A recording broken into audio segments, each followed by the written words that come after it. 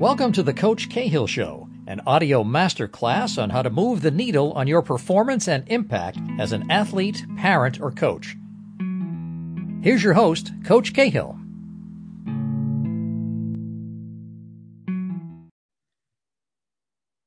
Okay. So, Coach, what's the biggest problem facing college football recruiting today? The biggest problem facing college football recruiting today, I think the biggest problem that's about to occur is roster management. Just with the additional year everyone was given because of COVID. I mean, I think it's awesome everyone got an additional year, but like at the scholarship level, I think things will get real interesting. And I think you've seen it. I worked in the Patriot League for a long time and now see Patriot League players going to higher level schools because of the transfer portal, because they have extra years, all that good stuff. I think personnel departments are going to become very, very valuable at the highest levels.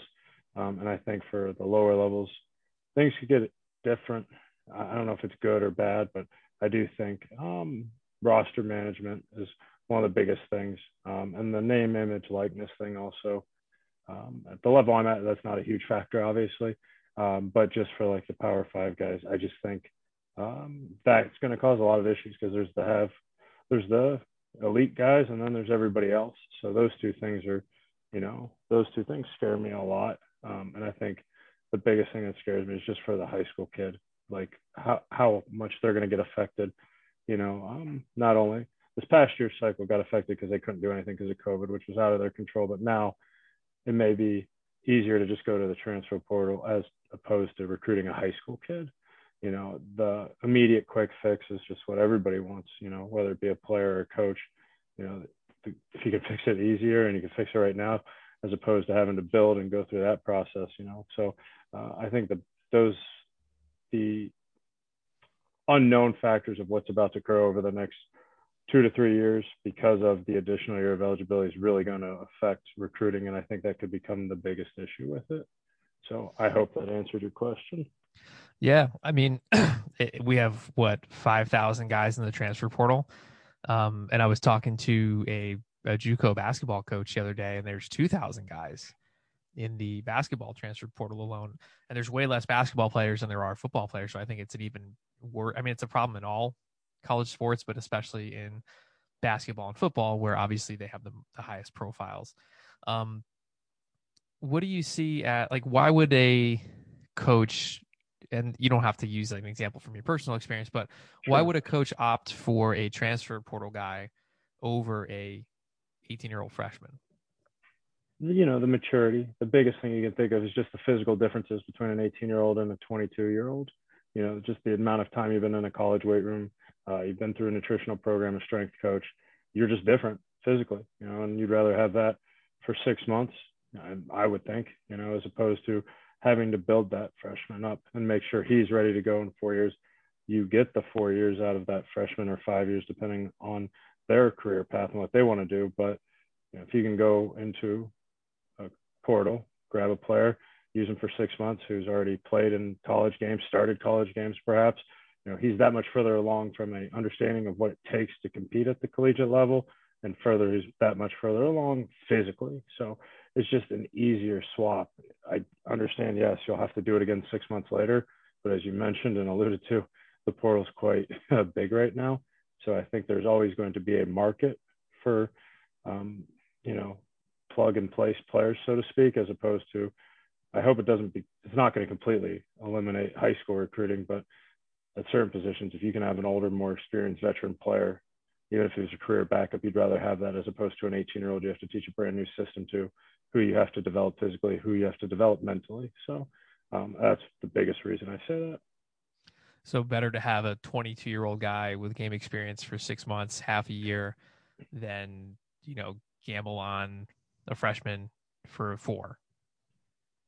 Correct. And now it just seems like, okay, the freshman comes in and he's not ready. He may be the next one in the transfer portal. So at least with the portal, so to speak, you can do some background and you understand what the deficiencies are of the person you're about to bring into your program, whether it be a character flaw, a physical flaw, a personality flaw, as opposed to recruiting a freshman who, like this past year, to think some of those kids who their first day stepping on their college campus was their welcome, was yesterday. hey, you're here for summer school, but you have not seen anything other than our campus via Zoom or a virtual tour. So I just think, yeah, going back to your point, being that much more mature, that much older, I personally see as an investment that's I'll know quicker, as opposed to I may need to redshirt, I may need to wait in 2 years, so to speak. If I make a mistake on the transfer portal, it's in and it's out. So you can't have a whole team full of transfer portals, obviously. But I guess if you're weighing the two options, that's where, the fact that the portal start taking scholarships away from high school kids is the area that, going back to the original question, that I think that's where high school kids will suffer. Mm-hmm. Yeah, and do you see? I guess when you look at the transfer portal, the intent is good. There has to be some way to organize kids moving and shifting between different teams, and I mean, I'm sure there's still some under the table shady stuff that goes on, but in theory, a kid can't transfer until a coaching staff has signed the release and or the AD has signed the release and all that stuff.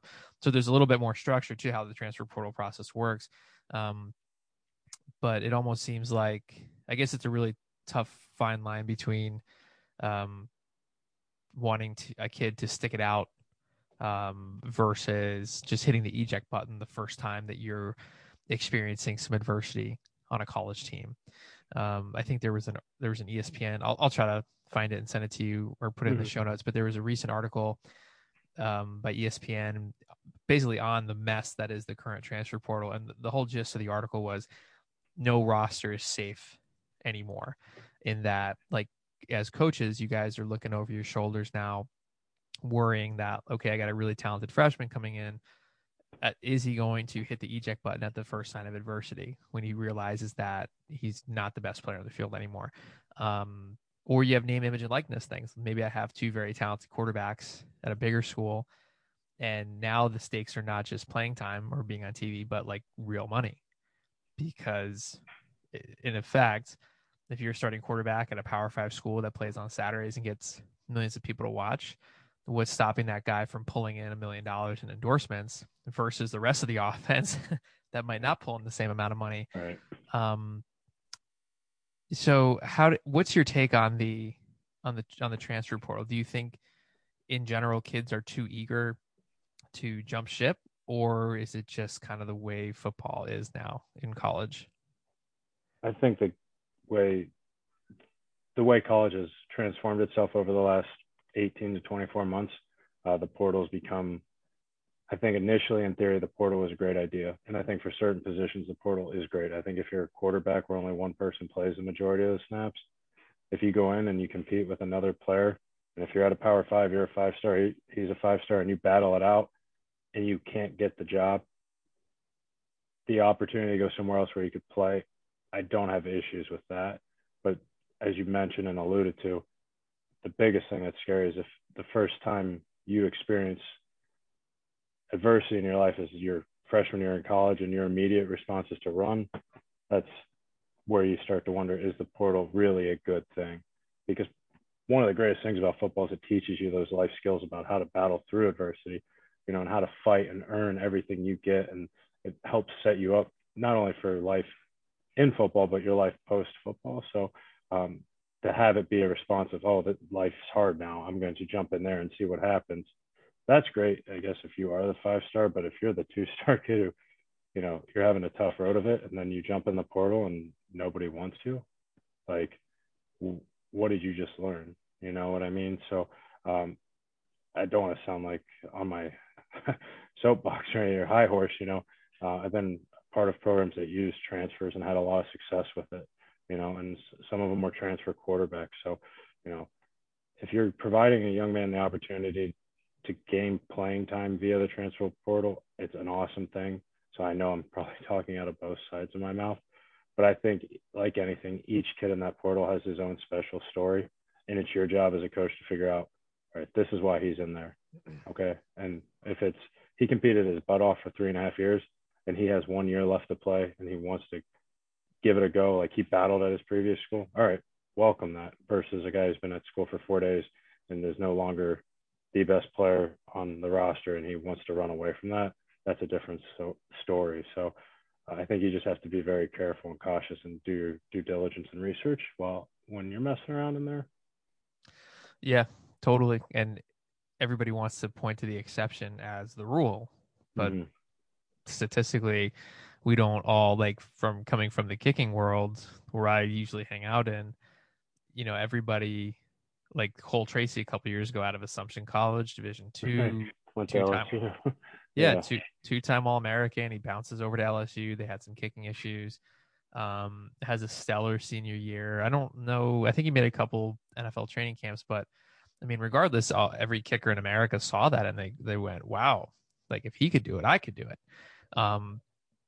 But not that he didn't work hard, but those Cole Tracy-esque stories, those like unicorn stories of a kid transferring up a Mm-hmm. division and then Right. going on this wild magical ride, statistically is very unlikely to happen. Like where are all 5,000 of these guys going to find better situations, if at all? That's my bigger concern. I don't know that anybody's necessarily tracking what happens to those guys that don't find homes. But I think the statistics are quite bleak. So yeah, what are your thoughts on that? No, I like one of one of the kids that was on our team at Fordham. He had mono his freshman year, and as a result, couldn't play the entire year. And the way the Patriot League structured, you have your 4 years, and they did not count mono as an opportunity to come back for a fifth year. So, he had that extra year of eligibility, and he got into the transfer portal before it was the transfer portal. He had this graduate year eligibility, and he ended up being very fortunate and got to go to the University of Florida. So he went from the Patriot League in Fordham to the SEC in Florida, and he played 10 games, and he's like Cole Tracy. He's the unicorn, and he saw it as an awesome thing and an awesome experience. But for the guys who go into that portal, we've had a couple kids go in, and they didn't get to go to Division II Ashland. They didn't get to go to Division III Baldwin Wallace. They just went home, and because we were, for a lot of people at my time before, we were their offer. We offered them a scholarship, and they honored their duty to that scholarship, and they got a great degree. And if they ended up finally figuring out what the transfer portal was, they went in. There's a couple sad stories, unfortunately, where kids, because of their inability to fight adversity, threw away the greatest thing they had, and now they're at home. And there's, and that's what's scary about it. Like you mentioned, I hope they track it in time, just so it's like a visual you can provide to a young man to be like, okay, it's not always, the grass isn't always greener, to make it in its most simplest terms. Yeah, I mean, the transfer portal slogan should be like, many enter, few leave. Yeah. It's almost like you can get lost down there. I mean, there's a lot of, Yeah. it's kind of like the ranking systems for quarterbacks or kickers or O linemen.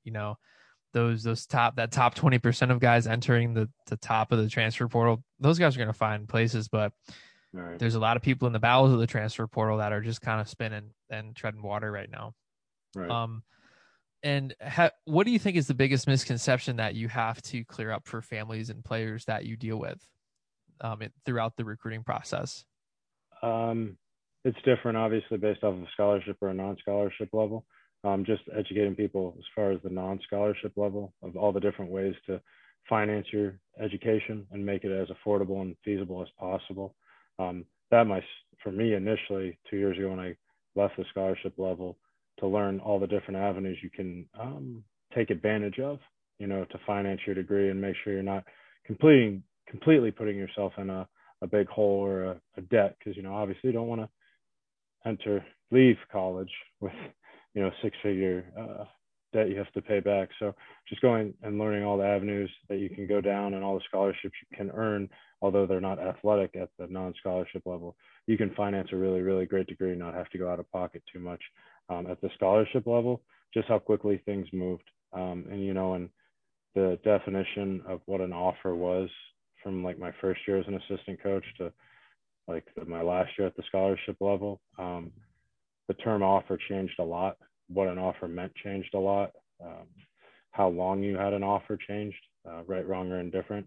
And it wasn't the institution I worked at's policies. It's just you had to compete with the people you were with. So, some people had an offer from February of their junior year until February of their senior year. And then other folks, because of the situation, the position, whatever it may be, they had an offer for a length of a conversation that you're on a phone, and is that how you want to do business? No, but you have to educate people.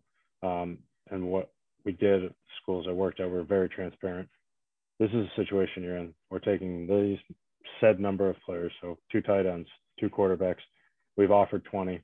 We have 1 commit. The next person that commits gets the last spot. So we'll inform you let you know at any point if another person commits and you no longer have the ability to commit to your offer. So, that was probably one of the bigger things that you had to educate folks on, just because one, you never wanted to be in a position where a kid tried to call you and commit and you couldn't take that commitment. Having had to do that once or twice in my career, that's not a fun conversation.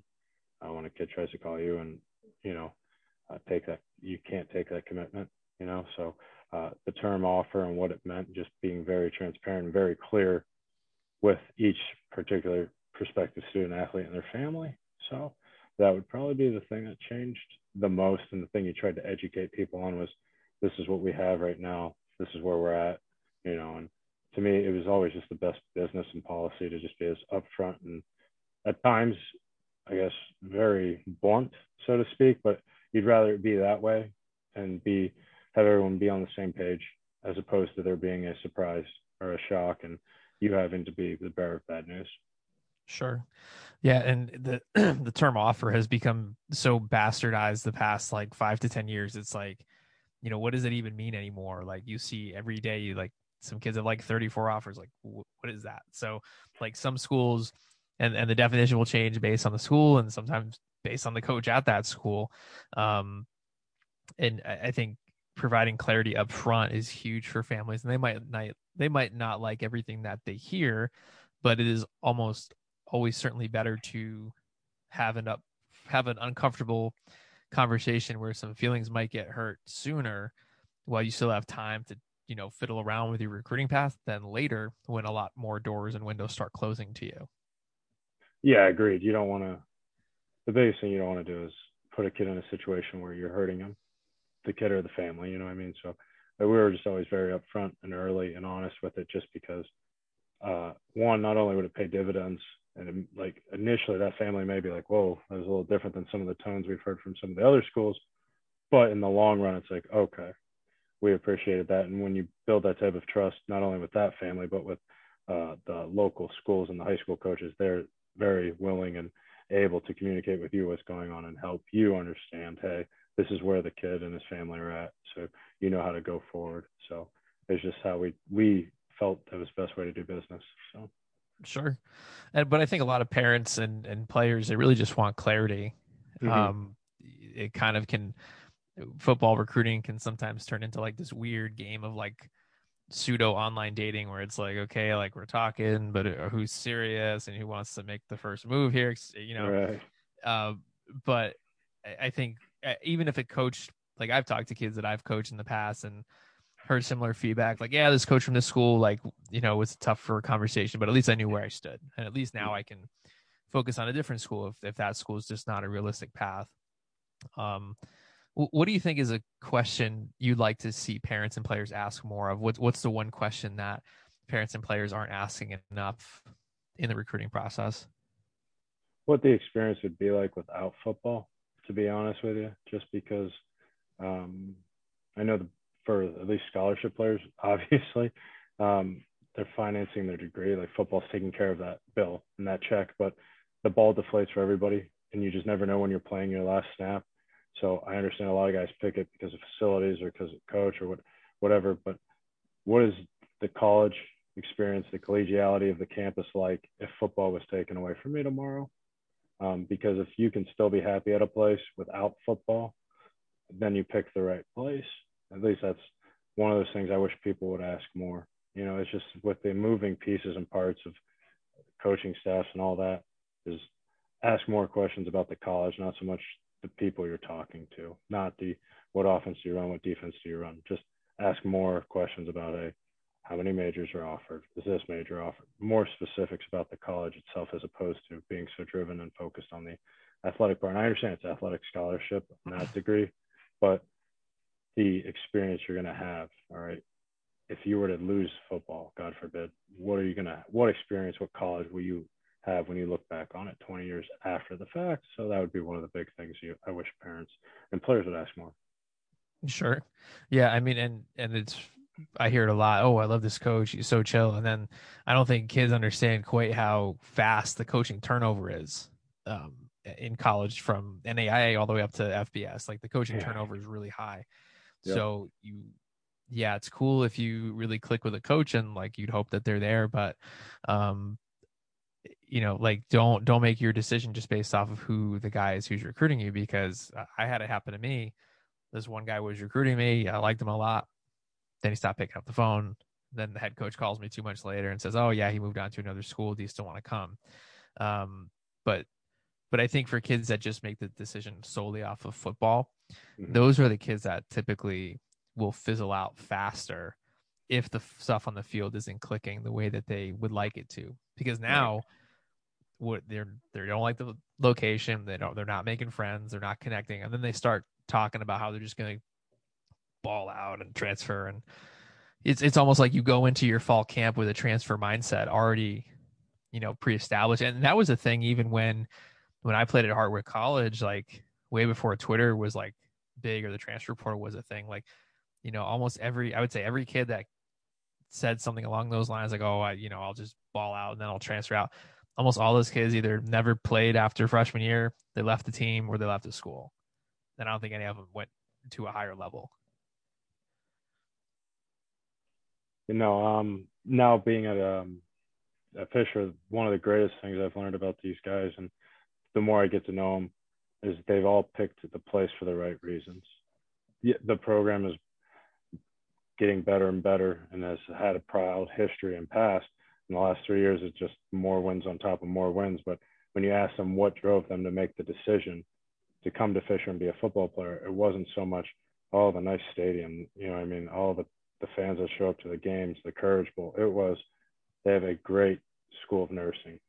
All right. They have a great school of education. It was all these outside factors not related to the football program itself. Like, obviously Coach Voss was going to sell the stability of him being there for forever to the players, but no, in a good way. Like, hey, he was there when I played. Right. In a market, in a job market where there's no stability, I can provide you I could probably tell you're going to play for me all 4 years. And I'm one of the few who could say that. So, but they've all mentioned, like, hey, the cafeteria is delicious. The dorms are awesome. So, like, if football were to end, I know that all those guys are going to still have a very great college experience in Pittsford, as opposed to these guys coming in and then being like, oh, I chose this place because of, oh, you're going to throw me the ball 150 times. So sure. That was one of the big things that I've learned, and just how much joy they have just getting to do the practice and the little things you take for granted. So, yeah, totally. And I think coaches kind of fall into those two camps. It's either like they're either there forever, or like it's a new stop every 2 to 5 years. So when you come across a coach like Fisher's got, or, there's plenty of D3 programs across the country with that. Like, that's also something to take into account. If the coach has been there more than 10 years, they're probably going to be there another 4. So, okay, I want to be respectful of your time. We're coming up on towards the end here. What would be one piece of advice you would give the family today that's going through the recruiting process? Make sure that you do your due diligence on gathering as much information as humanly possible on the places that you truly feel fit what you have identified as your most important criterion for your son and for your entire family unit. You can't visit all the places. So based off of what you determine to be the most important factors, if that's distance from home is the biggest thing, if that's a particular academic program, right, if that is a locational piece, or if it's just something else, what are the top 3 criteria, and do as much research on those places before you step foot on them. And now the great thing is you can actually visit the campuses again, right? Walk around by yourself. Just take a tour by yourself, a walking tour, and then you can do the campus tour, whether it be with admissions. Then you can do the athletics piece and all that, because everything's going to be beautiful. Everything's going to be very nice and rosy, okay? And they're going to paint it out to be very awesome. That's your job as a coach and as a recruiter.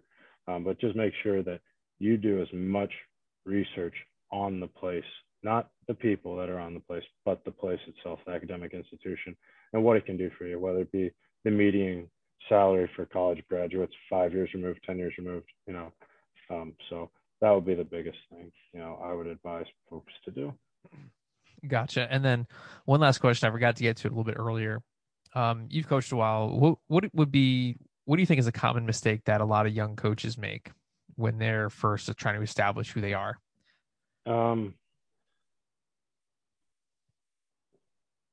Biggest mistake, just it's as you get older. Like when I was 24, I never left my office. All I did was football. The switch never turned off. It may be like the X's and O's turned off, and I went to recruiting, and then recruiting finally turned off, and I went back to the X's and O's and making sure the kids knew what was going on. But like football never stopped, so to speak. And there was no like balance between personal life and professional life. And I did that for a very long time, and it was great. We're having a lot of fun, won a lot of games. But as far as satisfaction of life, about 10 years in, it was just like, I never leave my office. I'm always down. My head's always down on my phone. So one of the big things is just I was taught a core belief by my coach Dave Clausen, who gave me my first job, and then Coach Joe Moorhead, who gave me my first positional job, and they taught me how to be a football coach, how to be a recruiter, and most importantly, just how to be a man and a husband. And I follow those criteria to this day, and one of the biggest things that says stick to your beliefs. And you think if I recruit 30 kids, I'll rise, if I coach this guy, I'll rise. Be where your feet are. Absolutely bust your ass, excuse my language, every day. Okay. And do the very best job you can where you're at, and everything will take care of itself. Football's it's a funny profession. You never know what's going to happen. One day you could be here and one day you could be there. So, be where your feet are. Absolutely make sure that you invest in the kids you get the opportunity to coach every day. Treat them like they're your kid, because if you do it the right way, everything will take care of itself. Hopefully I wasn't too long-winded. No, that was great. And I think, yeah. And when any coach I've had on here, you ask them how they got to where they are, and it's always there's no straight path. There's no like, LinkedIn for coaching. I mean, there's some guys apply, but really a lot of it's just who you get to know through your first entry level job. And right. I don't know who said it, but there was an old like NFL GM on ESPN once, and he was like, and the question was like advice to a young coach, and his advice was like, do anything you can just to get on the bus, just to get in the building. It doesn't really matter what you're doing necessarily. Like if you're the coffee guy at Alabama, be the best damn coffee guy you can be. Make sure you know exactly what Nick Saban likes. Yeah, no question. And I think it can be very easy as a coach to always have your eye on the next thing, because you guys are in it. You understand how rapidly things shake up, especially towards the end of a season, and especially if it's been a successful season. Like anytime an FBS program has a demise, like all those guys drop to pretty nice positions in FCS or D2, D3. But every time an FCS program has a great run, like, you look at University of Maine, all those guys get picked off, they go somewhere else, right? So it is very hard, I think, for college coaches to focus on what's in front of them, especially not only career-wise, but just you have so many different hats that you guys wear. Last question, what would be, and share to the extent you're comfortable, what was the biggest mistake you ever made as a coach? And then how does that influence how you coach guys today? Biggest mistake I ever made is you don't always know what's going on with the player that you coach. You try to know absolutely everything you can, but you never know each particular player's situation and life background. And I'll never forget, it was one of my first positional job. First night of fall camp, you collect the car keys for each player because they have their car on campus, but they're in their dorms, and we don't, want to eliminate any sort of distraction that they could have. So you collect the car keys, and so go back to my apartment that night, fell asleep. Unfortunately, I don't turn on my alarm for my phone, so I was like, I wasn't worried that I was going to be late for work. I didn't hear my phone ring because it was on silent. And I had woke up the next morning and I had missed 10 phone calls from one of my players. And unfortunately, during the evening, one of my players needed to get home, so he had to borrow his friend's car to drive home because his father was suffering from ALS and was going to be towards the end, and he wanted to get home. So, the player I coached, he always did his own thing, and I loved him for that because we had a great understanding. But I wish I had set my alarm. I ended up driving up there that day and meeting him and making sure he had his car and everything, and he made it home in time to see his father, which was the biggest thing, and that moment when I learned his father had ALS, because he didn't tell anybody, he kept things to himself. We created a new bond, he and I, and it went more from player coach to, at that point, I was 24, he was 21. It went brother, essentially. I was big brother, he was little brother. We ended up working every day together for the next 2 years, and he was a 2-time All-American. But I'll just never forget, not knowing, and I made a point from that moment forward that I knew everything I could about every kid I touched and came across. I wanted to make sure I knew absolutely everything. So, from that moment, I learned everything I could about Danny and every kid I was fortunate enough to be associated with, whether it be as a recruiter or as a coach. Can you learn absolutely every facet of every kid? No, but that's your job, and you're going to try to learn as many of them as you can so that they know how much you truly care about them. Because until they know how much you truly care about them, they don't care, so to speak, about you. And when you show them, hey, I actually know who you are, I know everything about you that I can, they value you and you value them, and then you get things going the right way and you achieve what you really want to achieve in coaching. So, it took a really weird thing and not turning on my dang alarm, and missing those calls. But it was probably one of the best things that ever happened to me, because it opened up a moment with a kid who, I still to this day, we go back and forth at least once or twice a week. So, so that would be, the biggest mistake I ever made, was that. But as a result, it's shaped my career, and I'm very thankful that, one, he got to go home and see his father, and two, I got to learn a great lesson with him. So I hope that answered your question. Thanks for listening to the Coach Cahill Show. If you found today's show inspiring or helpful, please write us a review on Apple Podcasts or share the show with a friend. Reviews and ratings are what help us continually attract interesting and engaging guests like the one you heard today. Remember, referrals are the best compliment.